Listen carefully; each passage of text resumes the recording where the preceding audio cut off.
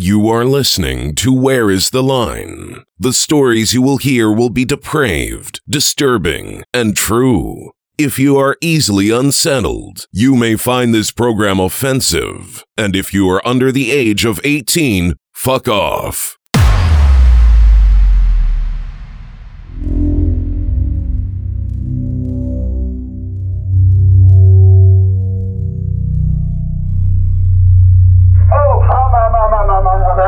My God, glory to God.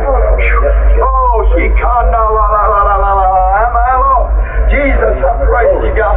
Glory to God's anointed is healed. Praise God. Glory to the devil can't do nothing. Praise God when God moves. Praise God. Glory. Thank you, Jesus. Thank you, Lord. Everybody drinking blood, everybody eating brains. Some monster party. Everybody eating flesh, everybody breaking bones. Some monster party. Thank you for listening to episode 23 of Where is the Line? My name is Kevin, and with me today, as always, is my friend, and according to a few of our listeners, the cutest redhead in podcasting, Samantha. Say something disturbing, Samantha. There's death in this box. There's death in this box. When you hear the phrase, there's death in this box, honk your horn. Before we get started, I have been sworn to say the phrase, I love pork chop. What?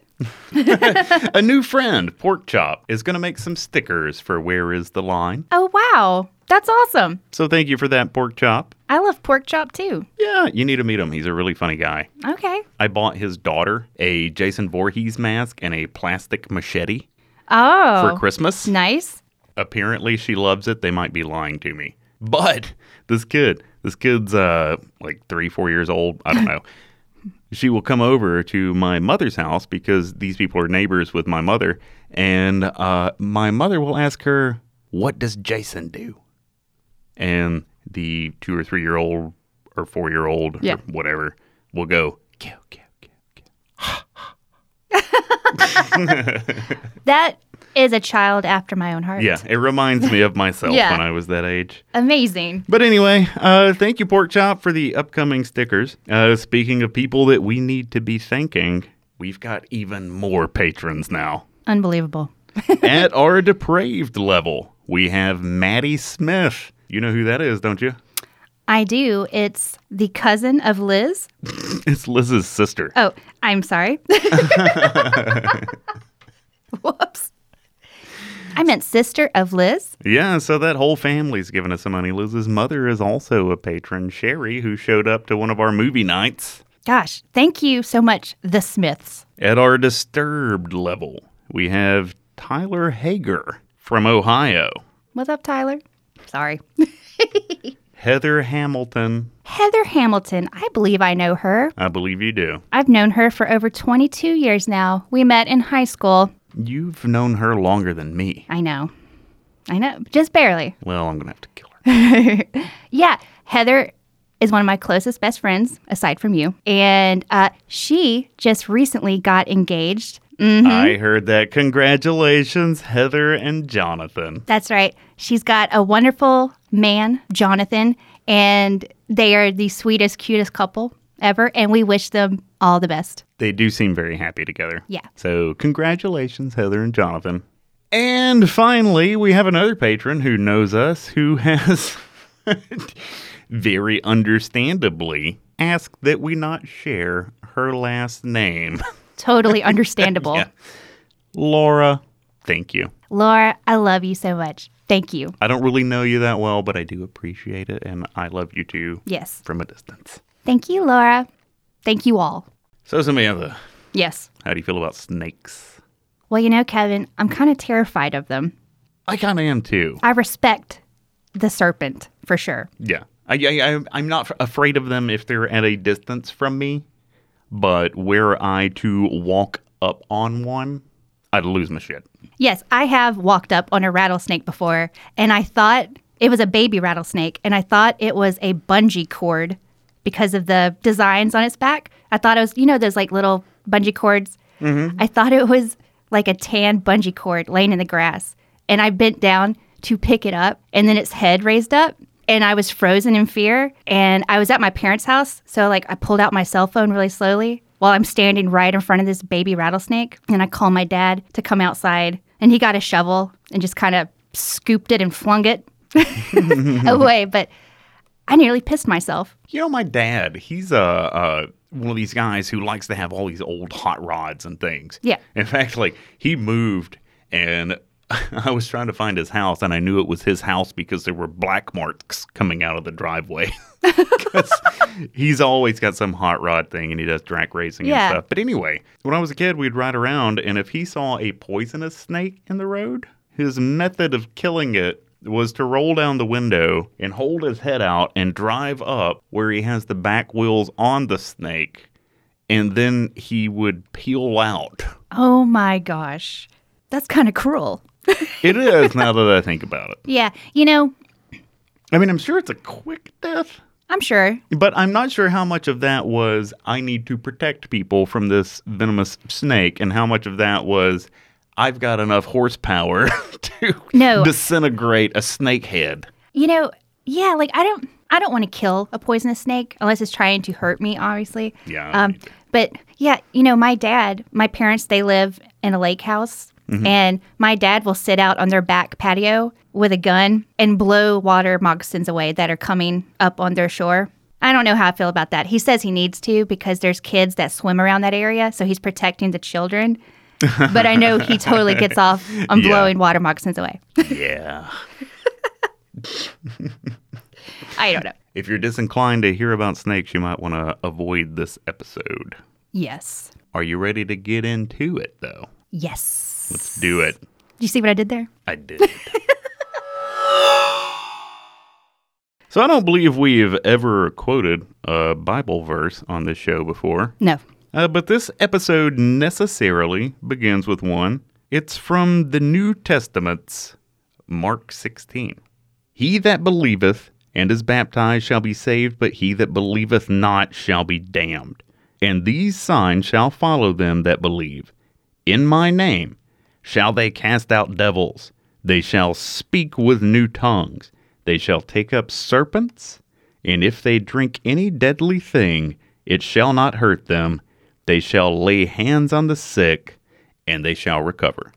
These two sentences, one of which is a terrible run-on sentence, are the basis for the extraordinarily dangerous and terrifying act of Christian snake handling.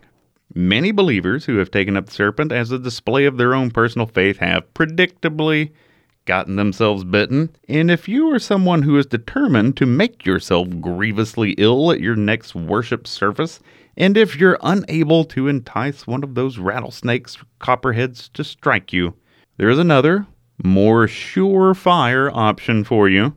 You can guzzle some strychnine. You sure can. Unsurprisingly, many followers of the Christian sects that practice snake handling and poison drinking have died. But snake handling is really kind of a fascinating practice. For today's episode, we'll be zeroing in on one particular snake handling preacher named Glenn Summerford, who in 1991 became convinced that his wife was having an affair.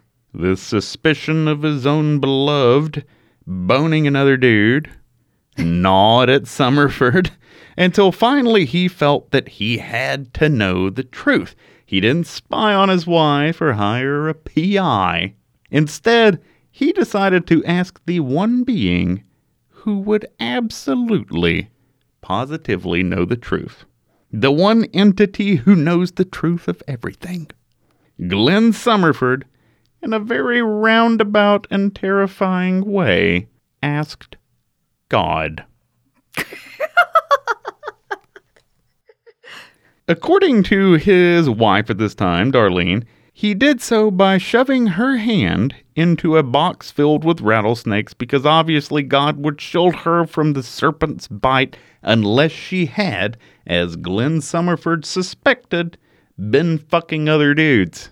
Darlene was bitten twice, thus confirming to Glenn Summerford that he had been made a cuckold.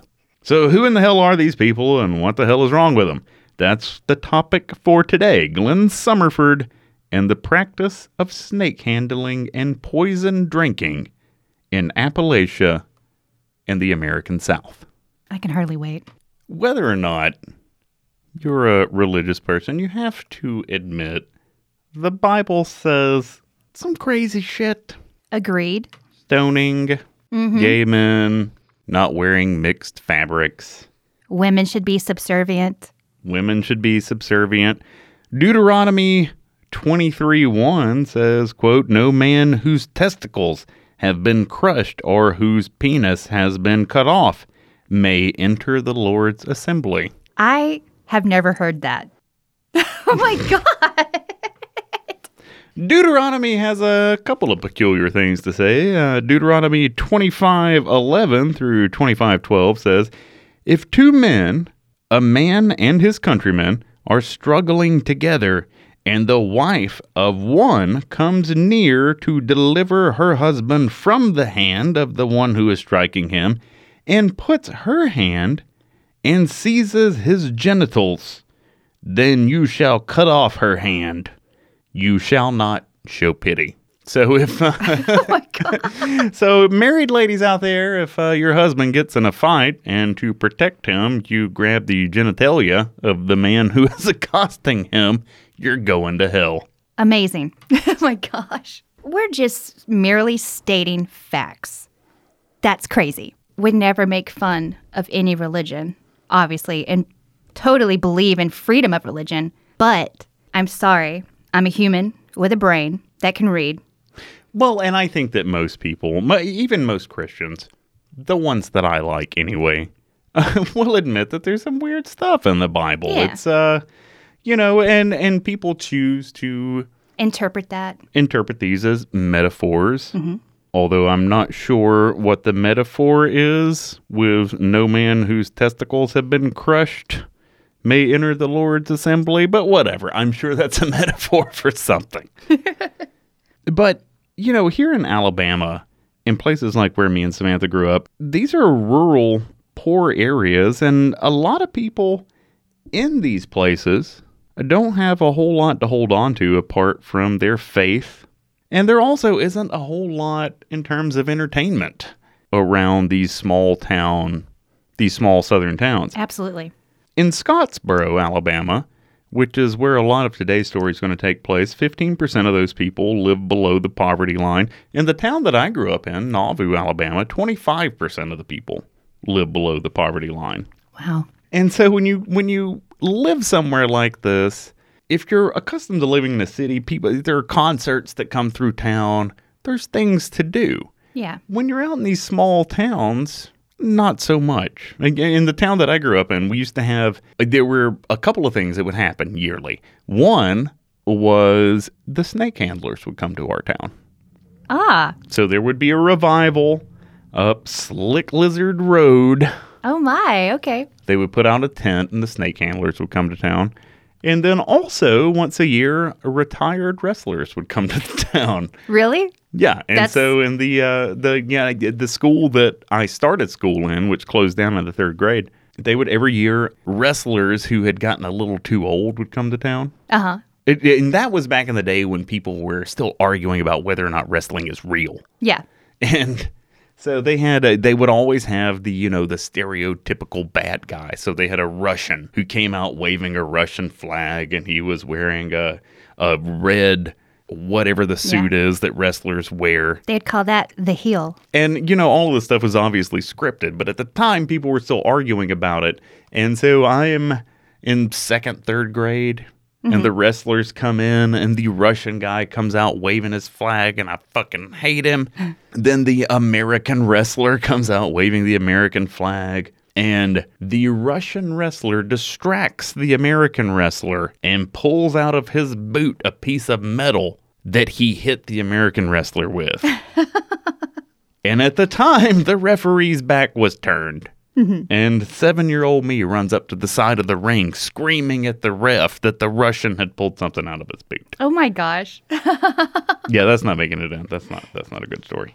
That was a good story, but okay. Anyway, small town Alabama, small town South in general, there's not a lot to do, so when a preacher and his congregation shows up to spread the word of God, and when that preacher shows up with a box full of deadly venomous snakes, it grabs attention in places like this. Yes. So let's talk a minute about how snake handling began in the South. You know, it's endlessly amazing to me the things that people will latch onto in the Bible and the things that they'll just kind of let go. Mm-hmm. And this passage about true believers taking up the serpent and not being injured, it's odd to me that that's something that the people in Appalachia and the American South have clung on to as closely as they have. Mm-hmm. So snake handling started to appear in the United States in the early 1900s. There's some confusion about who exactly started this practice, but it's generally agreed that the person who brought this into popularity was a man named George Went Hensley. And he is in large part responsible for the proliferation of the practice of snake handling across the South. Hensley, it was said that he was an alcoholic. We know he had gotten arrested for moonshining when he lived in Tennessee.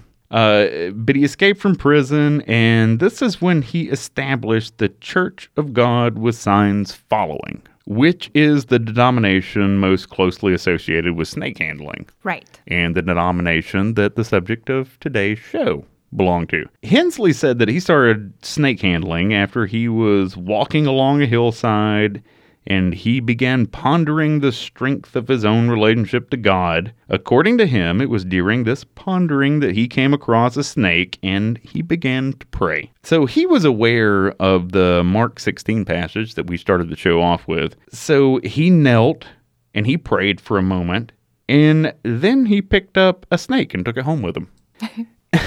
So he brings the snake home with him. He keeps it for a while. He decides he's going to take it to church with him. So Hensley and his new snake and his knowledge of this Bible passage, yes, all go to church together.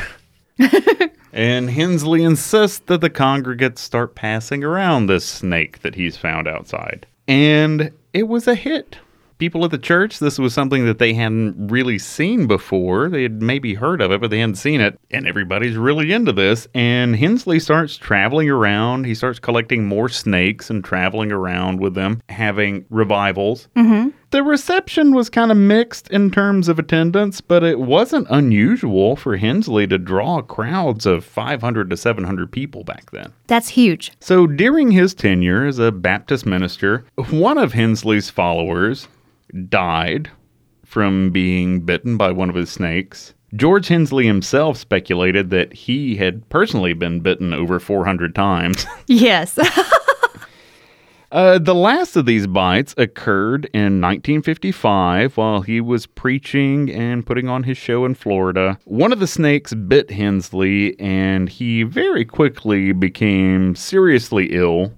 He refused medical help, which is something that a lot of the snake handling believers will do. Absolutely. They pretty much always refuse medical help because they are expecting God to either take them or let them live. Well, unfortunately for Hensley, God took him. They did. Those oscillating fans that the congregation put on him just didn't work. Oscillating fans? Maybe not oscillating, but I did read that they put box fans all around him to cool. Oh, really? Yes, to cool him off while he was going through the throes of the venom. They thought that would be the way. Well, that's okay. George Hensley's name is the one that comes up the most when people are talking about how the practice of snake handling got disseminated across the South. But he wasn't the only person practicing this in the early 20th century. That's right. There was another man, a man by the name of James Miller, who around 1912, he was a religious man, and he had meditated on the Bible, and he had come to his own conclusion that taking up serpents was necessary for one's faith. So in 1912, he brought serpent handling to Scottsboro, Alabama, in particular Sand Mountain, and Pentecostal Alabamians followed James Miller's teachings. Do they still? Yes, still to this day, the Church of Jesus with Signs Following, is run by followers of Miller. Yeah, and James Miller at the time, in 1912, he had not heard of George Hensley. He did not know that George Hensley was going around the Deep South also handling serpents. So he wasn't copycatting. He had just come to this conclusion on his own. Yeah, and another thing, some people may or may not know that these sects of Pentecostal churches, they're very private and they're not public. You can't just walk into this church and become a member. And a lot of them are just generations of families that are in these churches. And that means that there's a long history of independence from any national denomination. And that gives these churches an autonomy from each other. They do not speak with each other, even though they all pretty much follow the same practices, of drinking poison, handling serpents, speaking in glossolalia, which is speaking in tongues, and laying hands on, which is the belief that you can heal someone with the power of the mind. They all follow these same beliefs, but they're all a little bit different in each church because they do not talk to each other. So George Hensley and James Miller combined did a lot towards bringing snake handling into the American South. But this is a practice that continued long after their times. And became banned in all states in America except for West Virginia, pretty much in the 40s and 50s. It does, though, seem like a lot of these congregations didn't seem to care that it got banned. No, they didn't. And, police, they always look the other way. They don't want to get involved and try to actually enforce these anti-snake handling laws. So, well, in a lot of these rural places, like where I grew up, the some sect of snake handlers would come through town once a year and have a revival. Our town was small enough that it didn't even have police. So if anything happened, it needed to be something serious, and you called the county law. And I think a lot of these churches are out in rural places like that. So you don't really worry about the law dog too much when you live somewhere like that. So we talked a little bit about how the practice of snake handling in the name of religion spread across the South, but the specific snake handler that we're talking about is Glenn Summerford. Oh, yes. He turned out to be a much more interesting guy than I thought he was going to be. Same here. So let's get started with him. So Glenn Summerford, the subject of our story, he grew up poor. He had 6 brothers and 6 sisters. He had an additional sibling who died at a very young age. But in general, he considers himself to have 6 brothers and 6 sisters. And it seems like both of Glenn's parents were abusive. Growing up, he and his mother were often on the run from his father, so they were kind of moving around trying to avoid Glenn's abusive father, who was apparently chasing them around everywhere they would go. They said that Glenn was a quiet child. He did get bullied a lot up until a certain point. Mm-hmm. And when Glenn stopped getting bullied, it was because his mother, who he was traveling around with, married a new man who was former special forces in the American military. Oh. And Glenn's new stepdad taught Glenn how to fight because Glenn was getting beat up all the time. So his new stepdad, with all of his special forces military training, starts teaching these things to Glenn. And some of Glenn's biggest bullies were these 3 cousins that he had. Mm-hmm. And so when Glenn was about 10, his stepdad told him that they were going to go visit these 3 cousins and that Glenn Summerford was going to kick the shit out of them. And that's exactly what he did. Glenn's stepdad took him over to these family members' house, these 3 cousins. And according to Glenn, quote, "It was a scrappy fight that ended with me biting the leg of the biggest one who went to hollering for daddy." And so after this happens, Glenn beats up these 3 guys. One of them was apparently way bigger than him, and he took out all 3 of them. And after that, he decides that he really likes fighting. Mm-hmm. And this is something that he pursues throughout his young life. He moves to Chicago when he's 15. He starts fighting in these illegal warehouse boxing matches. So he's training to be Golden Gloves, which, if you're not from America, that's one of the bigger amateur boxing organizations that we have in the U.S., and it's really the one that everybody's heard of. So he starts working towards this goal, but he never makes it to the Golden Gloves. He was apparently a pretty good fighter, though. He at one point won a brand new 56 Ford Amazing. for a fight. Yeah. And so he has a lot of respect for his stepdad. So when you read the book The Serpent and the Spirit, you can tell that his stepdad is someone who might not appeal to most of us. But Glenn held a really high opinion of him. And you know, this is a story that I've heard told over and over. My grandfather told me about when he thought that he was big enough to whip his own dad and got his ass kicked. And Glenn Summerford tried this with his Special Forces stepdad, and it went very poorly. So Glenn gets drunk one night, and he's hanging out with his uncle and also his Special Forces stepdad. And he believes that he has trained enough and won enough fights at this point that he can take his stepdad out. So he challenges his stepdad to a fist fight right there in the house. And in very short order, Glenn Summerford goes flying through the window out into the yard. Oh my gosh. And so, but Glenn's only about 15 years old at this point. Yeah. So his uncle goes up to his stepdad and tries to reprimand his stepdad for throwing this 15-year-old boy out the window. And guess what happens? Does he go out the window? He goes out the window too. So Glenn's stepdad throws the uncle out the window a couple of minutes after Glenn took his trip. So after that, they made up very quickly. But Glenn continues fighting. He has had pretty good luck, except against his own stepdad. He had about 30 amateur fights before he was 18. Wow. And he had won all of them, I believe. And so he moves to New York to try to find some more fights, and he runs into Joe Louis. The Really? famous Yeah. American boxer. And according to Glenn, Joe Louis gave him a couple of pointers. They never really hung out a whole lot. But he did some minimal training with Joe Louis. How about that? He continues fighting. I don't think he even knows how many fights he did. One night after a fight, which he won, a street fight broke out outside of the more organized fight. And Glenn decided he was going to get involved in this fight after he had won the fight that had taken place just a few minutes earlier. And somewhere during this fight, which is a big brawl with a lot of people, Glenn gets his skull busted. Oh my. And he has to go to the hospital. And the doctors tell him, Glenn Summerfield, your fighting days are done. If you take another blow like that, you're going to die. Yeah.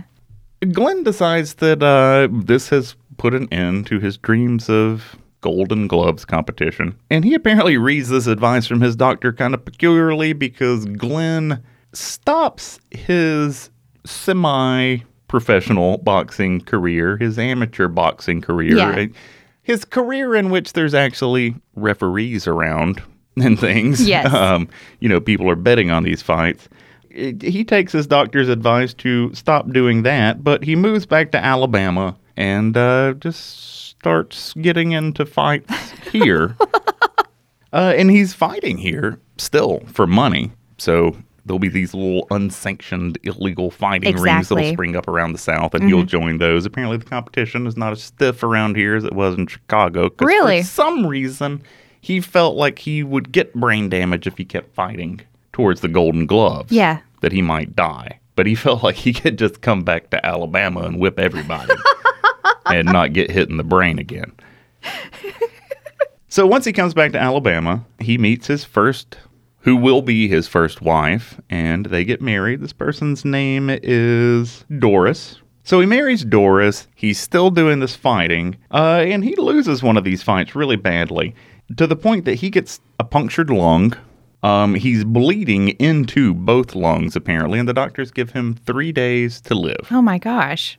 But Glenn Summerford is fortunate in that his friends prayed for him, and he recovered. Wow. Well, that's a miracle. Shortly after that, he got arrested and sentenced to 18 months for stealing a car. Oh, Glenn. When he goes to prison, he starts participating in the prison fighting rings. You don't say. And so he's winning some money in prison fighting. Once he serves his 18 months, he gets out, does some more prize fighting. So by this time, he's been out of prison for a while. He's continuing to pick up some spare cash fighting. He and Doris have several children at this point. And one night, and Glenn believes that this happened because of so many people he has, quote, whooped, that someone got mad and set his house on fire. Oh, gosh. That's not really verifiable, Right. but his house did catch on fire. He's got all of these kids in there and his wife in there. He wakes up, realizes the house is on fire, and he starts tossing children out the window. Yeah. But he missed one.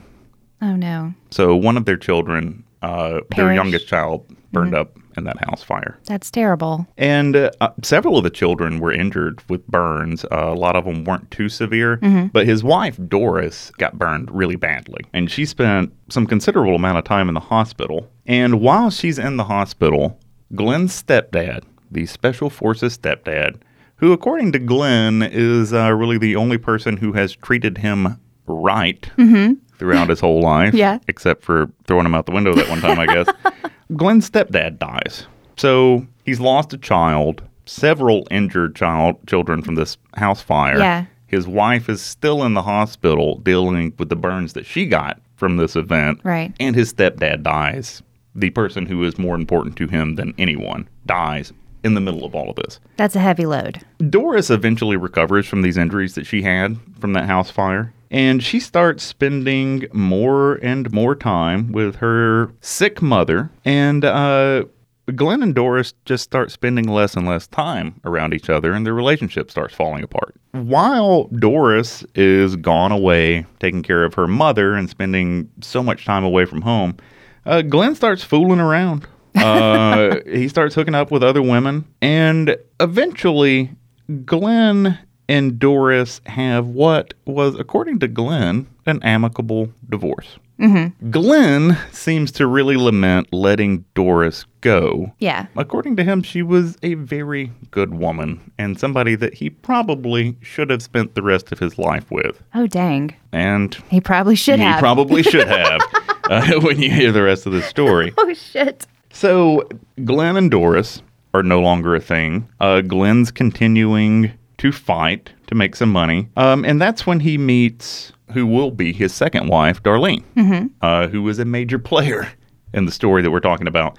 So he's seeing Darlene, but he's still visiting Doris because she has his children. They're living with her. Yeah. One day, Doris's new boyfriend is home when Glenn goes to visit them. And Doris's new boyfriend is unhappy about Glenn's presence in their home. And according to Glenn, this new beau of Doris's is huge, way bigger than Glenn. According to Glenn, I think he's exaggerating, but he says that this man was 6'9".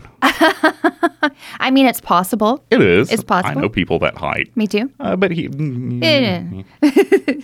Either way, the way Glenn describes it, this guy is definitely in a different weight class from Glenn. So this new guy, Doris's new man, pops off at Glenn, and Glenn punches this man so hard that his eyeball pops out. Oh, my God. According to Glenn, he punched this man in the head. His right eye popped out and was just resting on his nose. Oh, my God. And even after his eyeball popped out, Glenn was unmanageable at this point. He was incredibly angry, and he keeps beating this man even after he's knocked his eyeball out. Right. And the man almost dies. And so Glenn is following this guy's condition very closely because if this man dies, Glenn's getting charged with murder. Fortunately for Glenn, at least, and for the man, he survived. And Glenn just gets slapped with an assault charge over that. And it reads to me, and I might be wrong, but it reads to me like Darlene, Glenn's second wife, Yes. kind of got off on having a badass ass-kicking boyfriend. It seems like, you know, he was fighting for money a lot, and he was fighting just not for money a lot. And it seems like a lot of those times that he would get in non-profit fights, Darlene had something to do with it. I feel like you're right about that. But you know what? Maybe that made them a decent couple. The man likes fighting. She's the kind of person who likes watching her man fight. Yeah. It's working out at this point, and they get married twice over the years. They got married twice because when he married Darlene the first time, he was still married to Doris. So that one didn't count. Yes. So he gets divorced from Doris and gets an official legal marriage to Darlene after that. And they have one child together, and they name it Marty. Mm-hmm. There's a period during all of this, shortly after Glenn has left Doris and started seeing Darlene, that Glenn, Doris, and Darlene, all three, are working at the same place. That's not good. So, I said that Glenn has described this divorce between him and Doris as being very amicable, and that she is a good woman, and that seems to really try to impress upon you that the two of them still get along. The author of The Serpent and the Spirit talked to Doris, though, and that's not really how she sees it. Mm-hmm. When she was talking about this time when all three of them were working at the same place, she says, quote, "I went to work with Glenn and Darlene. The only way I went to work with them was to find a way to kill both of them." So she didn't really see the split up as being the smooth ride that Glenn saw it as being. Yeah. So Glenn, despite his rough background, he's gotten in trouble a lot. He does all this fighting. He's been arrested several times. But he's always been a believer. He would have considered himself to be a non-practicing Christian in his early life. Right. But after all this fighting and violence, he decides that it's time to get right with the Lord and actually study the Bible. The problem, though, is that Glenn is illiterate. That's sad. Glenn dropped out of school, I believe, in the 7th grade. He never learned to read very well. Mm-hmm. So rather than acquiring a tutor, picking up some materials to help him learn to read, he decides to put this, as he will eventually do with a great many things, in the hands of God. So he prays and he fasts for 30 days. And according to Glenn Summerford, he comes out the other end of this 30 days able to read the Holy Bible. Holy shit. Then he starts attending church services regularly. Pretty quickly after he starts going on a regular basis, he's running the show at the church. Oh, yeah. He's laying on the hands. He's healing the sick. It seems like a lot of the longtime congregants were a little put off that Glenn comes in with his superpowers just right out of the gate. Yes. And they've been going there for years and can't do some of this shit that Glenn's doing. Exactly. But he's sticking around, and he eventually kind of grows on these people. So Glenn would have probably been exposed to at least the idea of snake handling when he was very young. He claims that he's been doing snake handling alone and in secret years before he even met Darlene. Yes. They both apparently started handling snakes one day when Glenn was out hiking, and he came upon a copperhead and just reached down and scooped it up. Darlene was with him on this nature hike, a little bit behind him, and she caught up and saw what Glenn was doing with the snake, and she has a religious fit of some sort. I believe she may have started talking in tongues, and she snatches the copperhead away from Glenn, and she's holding on to it herself, and now this couple, who already had so much in common, Yes. are about to make some waves. That's exciting. So shortly after this, they start bringing these snakes in the church, pointing to this passage in the Bible. Those who believe shall not be bitten, or whatever the hell it says. So they would bring 30 or more snakes, venomous snakes, into church during these services. Yes. And Glenn tended to get bit a lot. Yes. It was... Can I point something out? Something I came across, the Summerford family, because, Glenn and his cousins, they all take up serpents in their churches. But something that they always love to say before they introduce the snake out of the box, they'll tell the whole congregation, there's death in this box. And then they remove the snake. Well, that's very dramatic. Yes. So Glenn's traveling around with his 30-plus snakes, getting bit what apparently seems to be every other time he touches one of them. Oh, and I want to point out, the reason Glenn and so many others that take up serpents are able to get bit so many times and live to tell the tale is that often snakes or serpents, oftentimes they'll give a dry bite, so there's no venom. Other times they'll only give a little venom because it is so hard on their metabolism to create their venom. They don't want to just blow it all. So that's how these people can sustain so many bites and just keep going sometimes because it's not always going to be a fatal bite. Yeah. A lot of times it's just going to make you sick. Yes. After a little time doing these services, Glenn has been bitten so many times he does not even know how many times he's been bitten. Mm-hmm. Every now and then, a snake would not do that nicking type of bite that you were talking about. Occasionally, one would latch onto him, and Glenn Summerford would get near the brink of death. But he always has these explanations for why he got bit. So this man has probably been bit 100 times. So he's got 100 explanations for why every single one of those happened.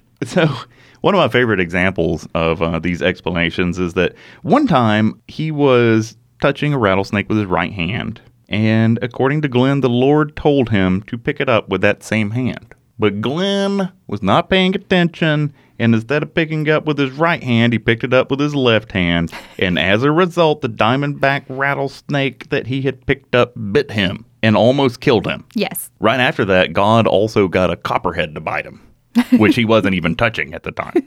And after those two bites, Glenn came really close to dying. It's interesting that Glenn is not, because you can read like Serpent in the Spirit is largely, the author does not inject himself much into that at all. Mm-hmm. These are just verbatim transcriptions of conversations that the author had with people involved in the story. Right.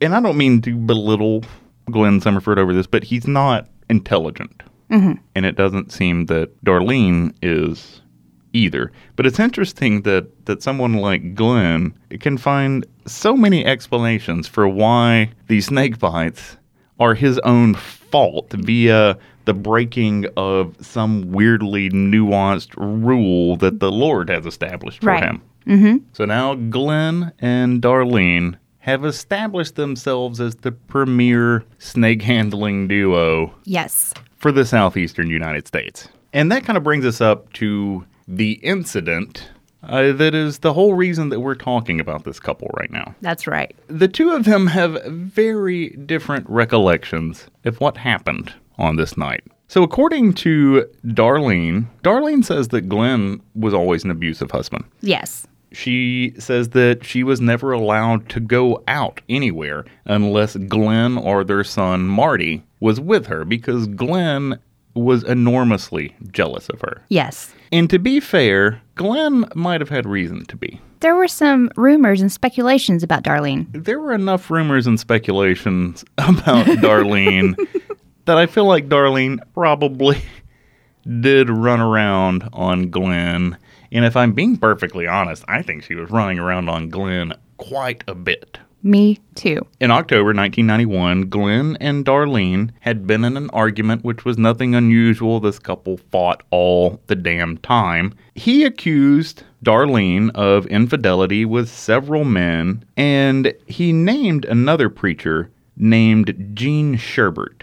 So after Glenn and Darlene get in this fight, she takes 4 over-the-counter sleeping pills. And according to her, this was not unusual. She was just planning to go to sleep. And according to Darlene, Glenn flips out when he finds out about these sleeping pills. He shows this bottle of these over-the-counter sleeping pills to their son and claims that Darlene is trying to commit suicide. Darlene claims that she had no intention of killing herself. But regardless, on this night that she takes these sleeping pills, Glenn gets her up out of bed and starts shoving his fingers down her throat to make her vomit up these pills. So on the same night, about 1 a.m. in the morning, the phone in Glenn and Darlene's house rings, and Darlene gets up to answer it, but she finds out that Glenn is already at the phone. And Glenn claims that the man on the other end is someone that Darlene has been having an affair with, who is the Reverend Gene Sherbert, and that Gene Sherbert told Glenn that he was fucking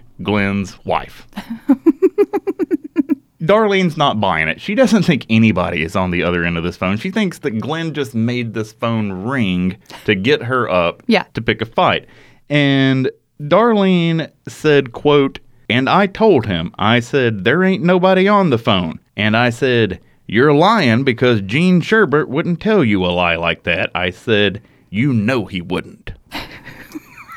And Glenn responds by beating Darlene at this point, according to her. And at that point, Marty, their son, wakes up and he's begging his dad to stop beating his mother. Glenn eventually does stop beating her, and they both just go to bed. So shortly after this Reverend Gene Sherbert argument that the two are having, Darlene tells Glenn that a good friend of his, a man named J.L. Lewis, kissed her against her will. So Glenn starts cursing at Darlene, and they both load up and they go over to J.L. Lewis's place of business, and Glenn hits Lewis with a metal timing chain from a car engine. Good Lord. So Lewis gets hit in the head with this timing chain. He's bleeding. It hurts pretty bad, I would imagine. And a little while after that, J.L. Lewis says that he wants to talk to Glenn about this whole misunderstanding, but that Glenn should leave Darlene at home because Darlene's inclined to distribute falsehoods. But Darlene does not want to stay home because she says that she thinks that J.L. Lewis will, quote, lie about what happened between the two of them. All three of them, J.L. Lewis, Darlene, and Glenn, decided that they're going to meet at this oak tree in the middle of town. But Lewis, they see J.L. Lewis drive by, so they go out to this oak tree, they park the car, they're waiting on J.L. Lewis to get there, and they see him drive by, but he doesn't stop. According to Darlene, during this whole time that they're out here at this oak tree, waiting on J.L. Lewis, Glenn is getting more and more lit via the screwdrivers that he's driving around town drinking. And as Glenn gets more drunk, he becomes more verbally abusive towards Darlene, according to her. And the way it reads is that Glenn is just casually dishing out death threats to her. Yes. The entire time that they're on this little excursion. He claims that he's going to take her up onto a mountain and he knows where a cave is and he's just going to throw her in it and let her die. Yes. He says he's going to throw her off a bridge because she can't swim. Yes. So she'll drown. He comes up with quite a few creative methods of her execution over this time that they're looking for the man that he believes to be fucking his wife. But instead of catching up with J.L. Lewis and instead of murdering Darlene, Glenn decides that they should go to the McDonald's drive-thru and get some burgers. So amid all of these death threats and searching for the man who is sleeping with his wife, they go to McDonald's and grab some burgers and go home. And so they start eating, and Glenn goes off on Darlene again, threatening to shoot her in the face with a shotgun. And he actually, at one point, according to her, goes into the other room and grabs a shotgun. Darlene runs away. And according to her, their son, Marty, comes out at this point because he's hearing all this commotion. And he pulls a bow and arrow out and threatens to shoot his dad, Glenn, with an arrow. That touches my heart. Eventually, things settle down from this particular incident. And everybody finally gets to eat the McDonald's that they bought. But Glenn is not done. No. This week of hell is ramping up. Yeah. Things are ramping up at this point. Glenn's not done. Once he gets some food in him, he gets his energy back up and he starts screaming death threats at Darlene again. But now he's taking it farther, according to her. According to her, Glenn made Darlene write her own suicide note. Yes. And according to her, he grabs her by the hair, holds a gun in her face, and forces her to go outside, out behind their house where they keep the snakes. He makes her open the lid to one of these snake enclosures. According to her, he's making Darlene do this because he doesn't want his fingerprints to be found on the snake enclosure. Makes no sense. That's his own damn snake enclosure. His fingerprints are supposed to be on it. Yes. I mean, when the cops take fingerprints, it's because they're looking for a suspect. In this case, you have one person who is accusing another person of forcing a venomous snake to bite them. You know who the alleged perpetrator is, you don't need his fucking fingerprints. Yes. Nobody fingerprinted these goddamn snake cages. I don't know what. And, and this brings up something because, like I said, these two have very different tellings. Yes. Extremely different tellings of what happened. So when Darlene says that he's worried about fingerprints on his own snake enclosures, you have two options here. Either he is dumb enough to believe that he needs to wipe his own fingerprints off of his own property for fear that the cops are going to find his fingerprint somewhere that they necessarily should be, or that Darlene is stupid enough to feel like this is a reasonable story to make up. Because according to Glenn, none of this happened. Yes. Anyway, nobody was going to check for the fucking fingerprint. So either Glenn was a goddamn idiot thinking that the cops are going to dust his own stuff looking for his print, or Darlene is an idiot because she thinks that this is a good story. This is a good, plausible story about what happened that evening. Yeah. I'm not sure who I believe at this point. Anyway, according to her, he's dragged her out behind the house by the hair. He's holding this gun to her head. He tells her that she can either shove her hand in this snake enclosure with these diamondback rattlers, or he's going to shove her face in it. So she picks the wise choice and puts her hand in this snake enclosure. And she picks up a pretty large rattlesnake, and it bites her lightly on the thumb, like we were talking about earlier. Yeah. It wasn't a full-on attack bite, but it did bite her. It did inject some venom into her. So Glenn tells her, after she gets bit that one time, he knows it's just a nick, according to her. He tells her then that she needs to reach in and grab another one, and he says that he will let her live if this next snake does not bite her. And the next snake did not bite her. So Glenn and Darlene hang out for a little bit in the shed around the snakes, and Darlene is getting progressively sicker from this amount of venom that's been injected into her. Glenn decides that they can go back to the house. So they leave the shed, and they're walking through the yard, and Darlene stumbles and falls to the ground, sick. Glenn walks up to her. She says he unzipped his fly, and then he pissed on her. And he says, quote, "That will revive you." So vomiting, covered in urine, and with rattlesnake venom coursing through her veins, Darlene finally makes it back to the house. And when she gets there, she collapses again on the front porch. And this time, she's out. When she woke up, according to her, Glenn, who had already forced her hand into the snake enclosure, gotten her bitten, pissed on her head. The same man is now kicking her while she's passed out on the porch. Yes. Finally, he gets tired of kicking her. He gets tired of yelling at her and cursing at her. And everyone goes to bed. The next morning, Glenn says that he's going to take her to the ER. Yes. So she says Glenn has agreed finally. He's going to take her to the ER. This looks very serious, but they've got something they've got to do on the way to the ER, which is they have to drop off some videos that they had rented. Yes, absolutely. So they pull over to this little store that rents videos. Yeah, just a small local Yeah. video store. Glenn didn't feel like getting out of the car, so he made Darlene take the videos and with her snake-bitten hand. And he warned her. He said he was out there with his gun, and she better not say anything. So they got the videos back, no late fees. All is well. Now we can go to the ER. But then another thing occurs to Glenn. He's running out of vodka, and he needs his screwdrivers to drive. Yes. So once they take the videos back, instead of going to the ER after that, they go to the local liquor store. So Glenn can buy some more vodka to put in his orange juice. And, by the time they've done all of that, I mean, that's a big day. Glenn's tired. Yeah. And that whole ER thing, it just isn't really appealing to him anymore. So he tells Darlene he's going to take her to the hospital. They take some movies back and go get some liquor and then just go back home. Yeah. Darlene said that when they finally pulled up to their house, she was just like, we're back home. And she was very devastated. And she did not want to get out of the car. So when they get back home, Glenn is getting drunker and drunker. And now he is just popping death threat after death threat off at Darlene, according to her. Darlene says that he even says, you've got to die because I want to marry another woman. Yeah, and he even gives her a time.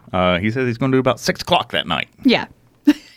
So 6 o'clock rolls around on this next night, and Glenn's plan is to take her back out to the snake enclosure and repeat the previous day's events. So just like before, he takes her out there with a gun shoved in her face. And just like before, he threatens to shove her face in there if she will not put her own hand in there. Yes, he says you can take it on the cheek or the eye. And according to Darlene, this time, he's going to be sure that Darlene gets bit because he starts poking the snakes with a stick, getting them all riled up before she puts her hand in there. And so this time, when she puts her hand in there, she gets bit, and she gets bit bad this time. On the same hand. It's on the same hand, and this time, the snake actually clamped down and injected its venom as though it were trying to kill something. So now, Darlene's been bitten twice in 2 days. The second time she goes inside, she lays down on the couch. Glenn is still cursing at her and her 2 snake bites. And according to her, she asks Glenn for some water, and he refuses to get her any water. And at that point, she starts vomiting. According to her, he eventually relents and brings her a glass of water and a bucket to throw up in, and then her bladder starts relaxing, and she starts urinating on herself. And according to her, at this point, when she needs it the most, she's vomiting, she's urinating on herself, probably some stuff coming out the back end too. Yes. Glenn comes in and takes her bucket away from her. So now she's lying on the floor, she's vomiting, she's urinating on herself, she's sliding in and out of consciousness, and during these few moments of consciousness that she has, she prays to God that she might be allowed to live. So eventually, Glenn tires of watching the spectacle of his injured and possibly mortally wounded wife laying on the floor, urinating on herself and vomiting. Yes. And he goes to bed. Once Glenn falls asleep, she crawls, according to her, she crawls into the kitchen and she calls her sister, who in turn calls an ambulance to come get Darlene. Yes, and Darlene expressly tells her sister, tell the police not to make a lot of noise, don't turn on their sirens or their lights, because I don't want them to wake up Glenn. And after she makes this call, according to her, she drags herself out of the house. She doesn't have the strength to walk anymore. So she drags herself down this dirt road leading out of their house, down their driveway, and into the main road that goes through their neighborhood just in time to see the lights of the ambulance coming over a hill just down the road from her. Yes. So she initially goes to the local medical center, but the snake bites are very severe, so she has to be driven via the same ambulance to UAB Hospital, which is one of the larger hospitals here in Alabama. Yeah, located in Birmingham. So that's Darlene's story. So according to her, Glenn's abusive, gun in her face, shoving her hand into these snake enclosures on 2 different days, and not taking to their hospital. That is what Darlene said happened.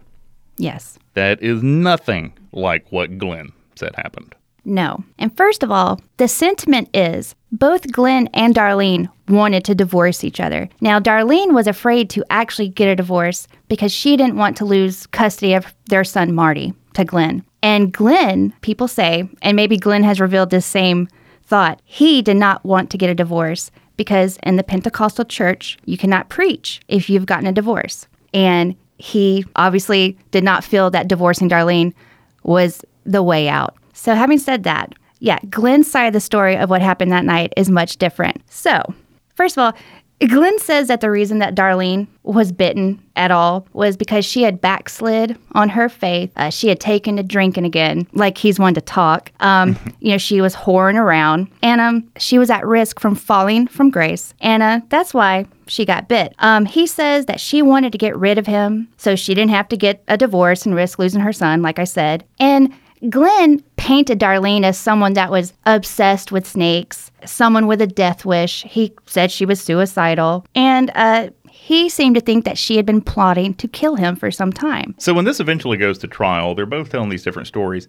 One witness on Glenn's behalf said that Darlene was plotting to kill Glenn Summerford with one of his own snakes, and that while she was trying to retrieve the snake that I believe she was going to put on Glenn in his sleep, it bit her. Yes. So according to Glenn, none of this shit with the urination on the head, the gun to the face, the shoving the hand. According to Glenn, none of that happened. No. She was trying to kill him and accidentally got herself bitten. Yeah.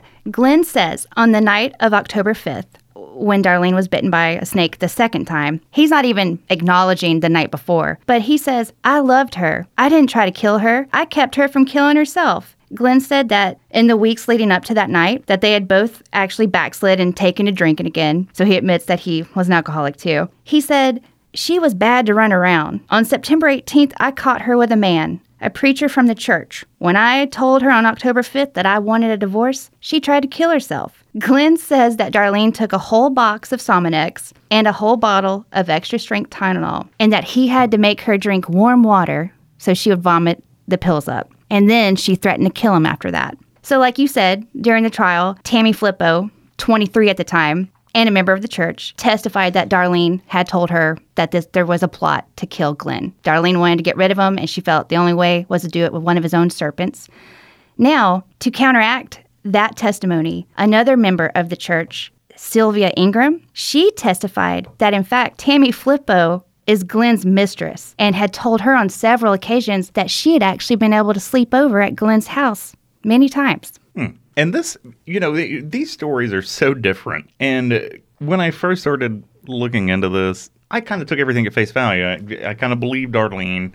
I felt like Glenn is just kind of an abusive, snake-handling asshole. Yeah, I got that vibe from him. Wife-beating asshole. Mm-hmm. But when you read more of this and when you read what Darlene actually says about what happened, a lot of what Darlene said didn't really make sense. And Darlene never admits to running around on Glenn. Right. I would put a good deal of money on the side that Darlene was cheating on Glenn. And in fact, even their own son thinks that Darlene was cheating on Glenn. What did Marty say about her? So Marty, their only child, believed that Darlene's interest in taking up serpents had nothing to do with communing with the Holy Spirit. Yes. That she was doing it to pick up dudes. Yes. Her own son. According to her own son said, quote, I mean, she'd get up there and play with them snakes just like everybody else. I don't think she was trying to do right. I think she was just using it. Like the first church they had, she cheated on him at that one. I just can't remember that guy's name. I know he played the bass fiddle and the guitar. Once she cheated on Daddy with him, he didn't ever come back to church no more. His guitar case sat there forever. Yes. I know. And there were so many rumors that Darlene was hooking up with different members of the congregation. There were rumors that she even had sex with her own stepchildren, Glenn's sons, from his first marriage. Yeah, I never came across that, but there are just there's a lot of speculation, after story of someone who seems to have some kind of information about Darlene sleeping around. Yeah. Not that that is any reason for someone to try to kill you. No. Yeah, I don't care how much infidelity you participate in. No one has the right to shove your hand into a snake enclosure. Absolutely not. So regardless of what the truth of this evening was, I kind of feel like it's somewhere in the middle. I do don't too. think that Glenn's a good person. No, I think don't. Glenn very likely is an abusive spouse. Yes, and I think the truth is somewhere in the middle. Regardless of what actually occurred that night, and we'll never really know, Glenn Summerford was convicted in February of 1992 and later sentenced to 99 years. Yeah, and he spent about 11 years in prison he did before something happened. Yeah, before his very well thought out escape plan. In February 2003, Glenn escaped from a work detail that he was doing at the prison that he was at. Mm-hmm. So they send the prisoners out in those orange suits, they pick up trash, that kind of thing. He was out on one of those kinds of excursions and went missing. He escaped. The cops found him after that 45 minutes hanging out in a garbage can not that far from where his work detail was. For his 3/4 an hour in that garbage can, he received an additional 30 years on top of the 99 he was already serving.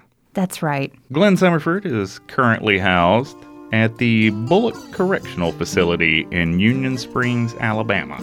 Glenn's next parole hearing will be on June 1st, 2020.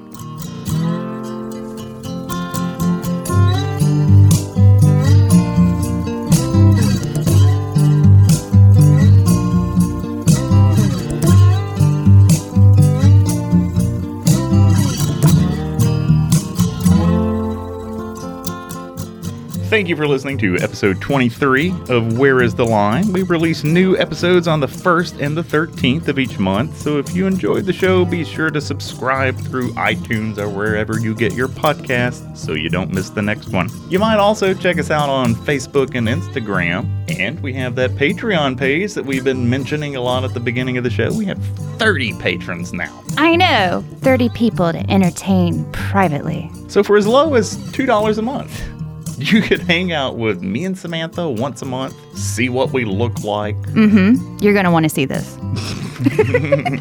Also, for being a patron, you'll get early access to select shows, and by select shows, I mean shows that we have actually finished before the day that they're supposed to be released. So this episode is not going to be amongst the early releases. No, we really cut it close, Kevin. Yes.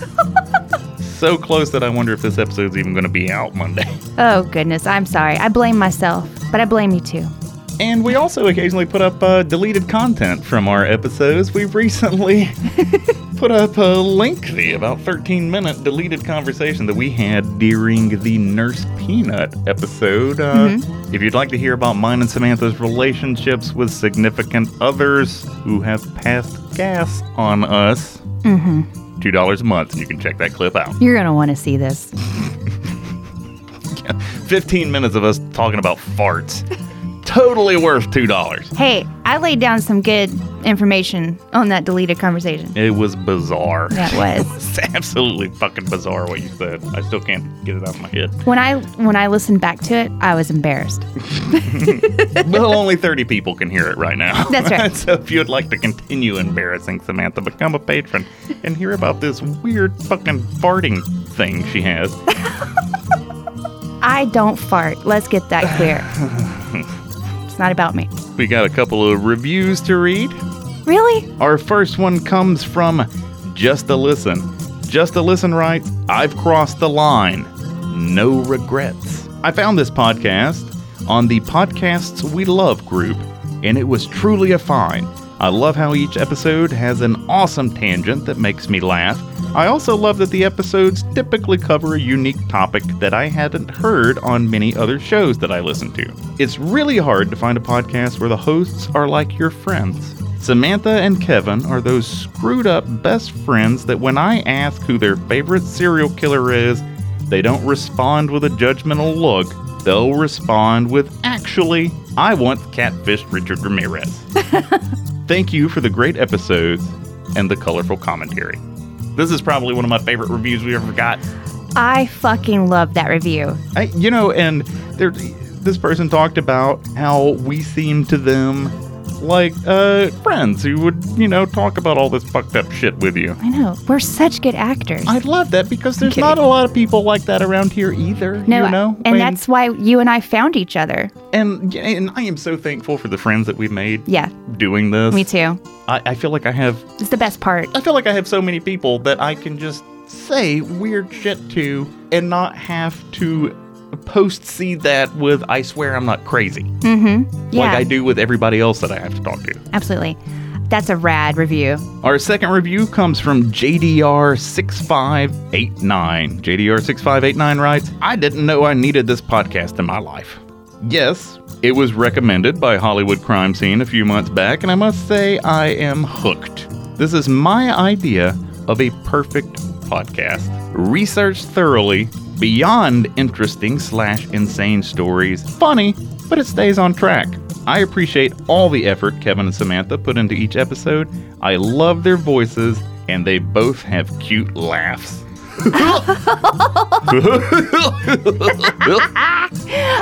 Much love from Jalessa from Bay Area, California.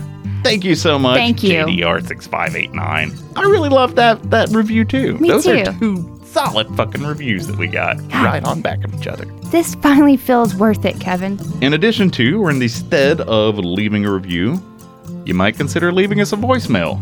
The Where is the Line official telephone number is 386-227-7848. That spells something. Dumb ass tit. Call Dumbass Tit, leave us a show idea. Let us know what you think about us as long as it's something good. Yeah. Say anything you want, really. We've had a call where someone wished that I would wake up in the middle of the night being having my throat slashed by John Rambo from the Rambo movie franchise. That's right. So really, you can say anything you want to. We'll be cool with it. Totally, and we'll play it. Again, that number is 386-227-7848. That spells Dumbass Tit on your phone dial.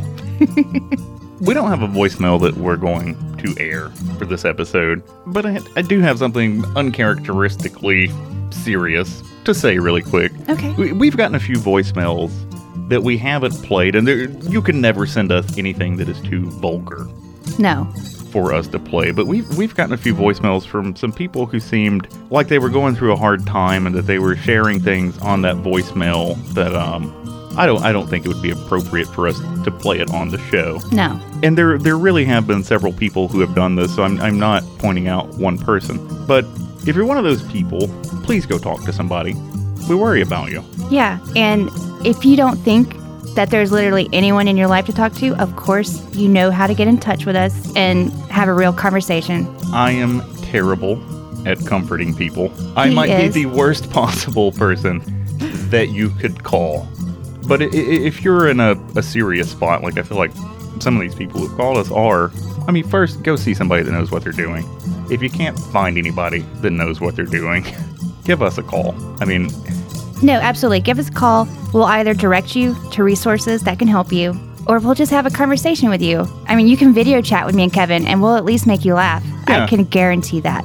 and our podcast is little enough that I'm just going to do this. If you need to talk to somebody, my personal phone number is 205-349-9441. If you want to leave us a voicemail, call Dumbass Tit. Please. But if you're having some trouble, you need to talk to somebody who is not going to pick up the phone because they never pick up their phone, but who will call you back if you send them a text message. Mm-hmm. You reach out to me. Yeah. I'm terrible, but I am better than nothing. Yeah, and both Kevin and I, we deal with our own issues. We absolutely know what you're going through, where you're coming from. Probably not exactly, but we've been in some bad places ourselves, so we get it. I'm medicated. Yeah. To hell and back. I'm supposed to be medicated, but I can't afford it. So that's why I'm kind of crazy. But we love you all, We do. and we're there for you. I think that's going to do it for this episode. We really do care about you. Even if we haven't talked to you, you listen to our show, which has made me feel better than I have felt in so long. Yes, this has been therapy for me. And yeah, having me people too. that love this show and want to listen to it, it's definitely given me a sense of purpose that I was struggling to find. Yeah, and so if you're down, don't hesitate to call us. We owe you one. Absolutely. And absolutely no judgment from us. Yeah, I mean, Unless you've heard an animal. yeah. If and you've then heard, if you've heard the show, I'll judge the you know. fuck out of you. Yeah, you gotta do something serious yeah. to get judged by us, and you probably have not done such a No, thing. no. Anyway, that's it for this episode. Thank you all so much for listening, and please take care of yourselves. We'll see you again soon. Goodbye. Kids, when you go to bed, stay away from your closets and don't look under your bed.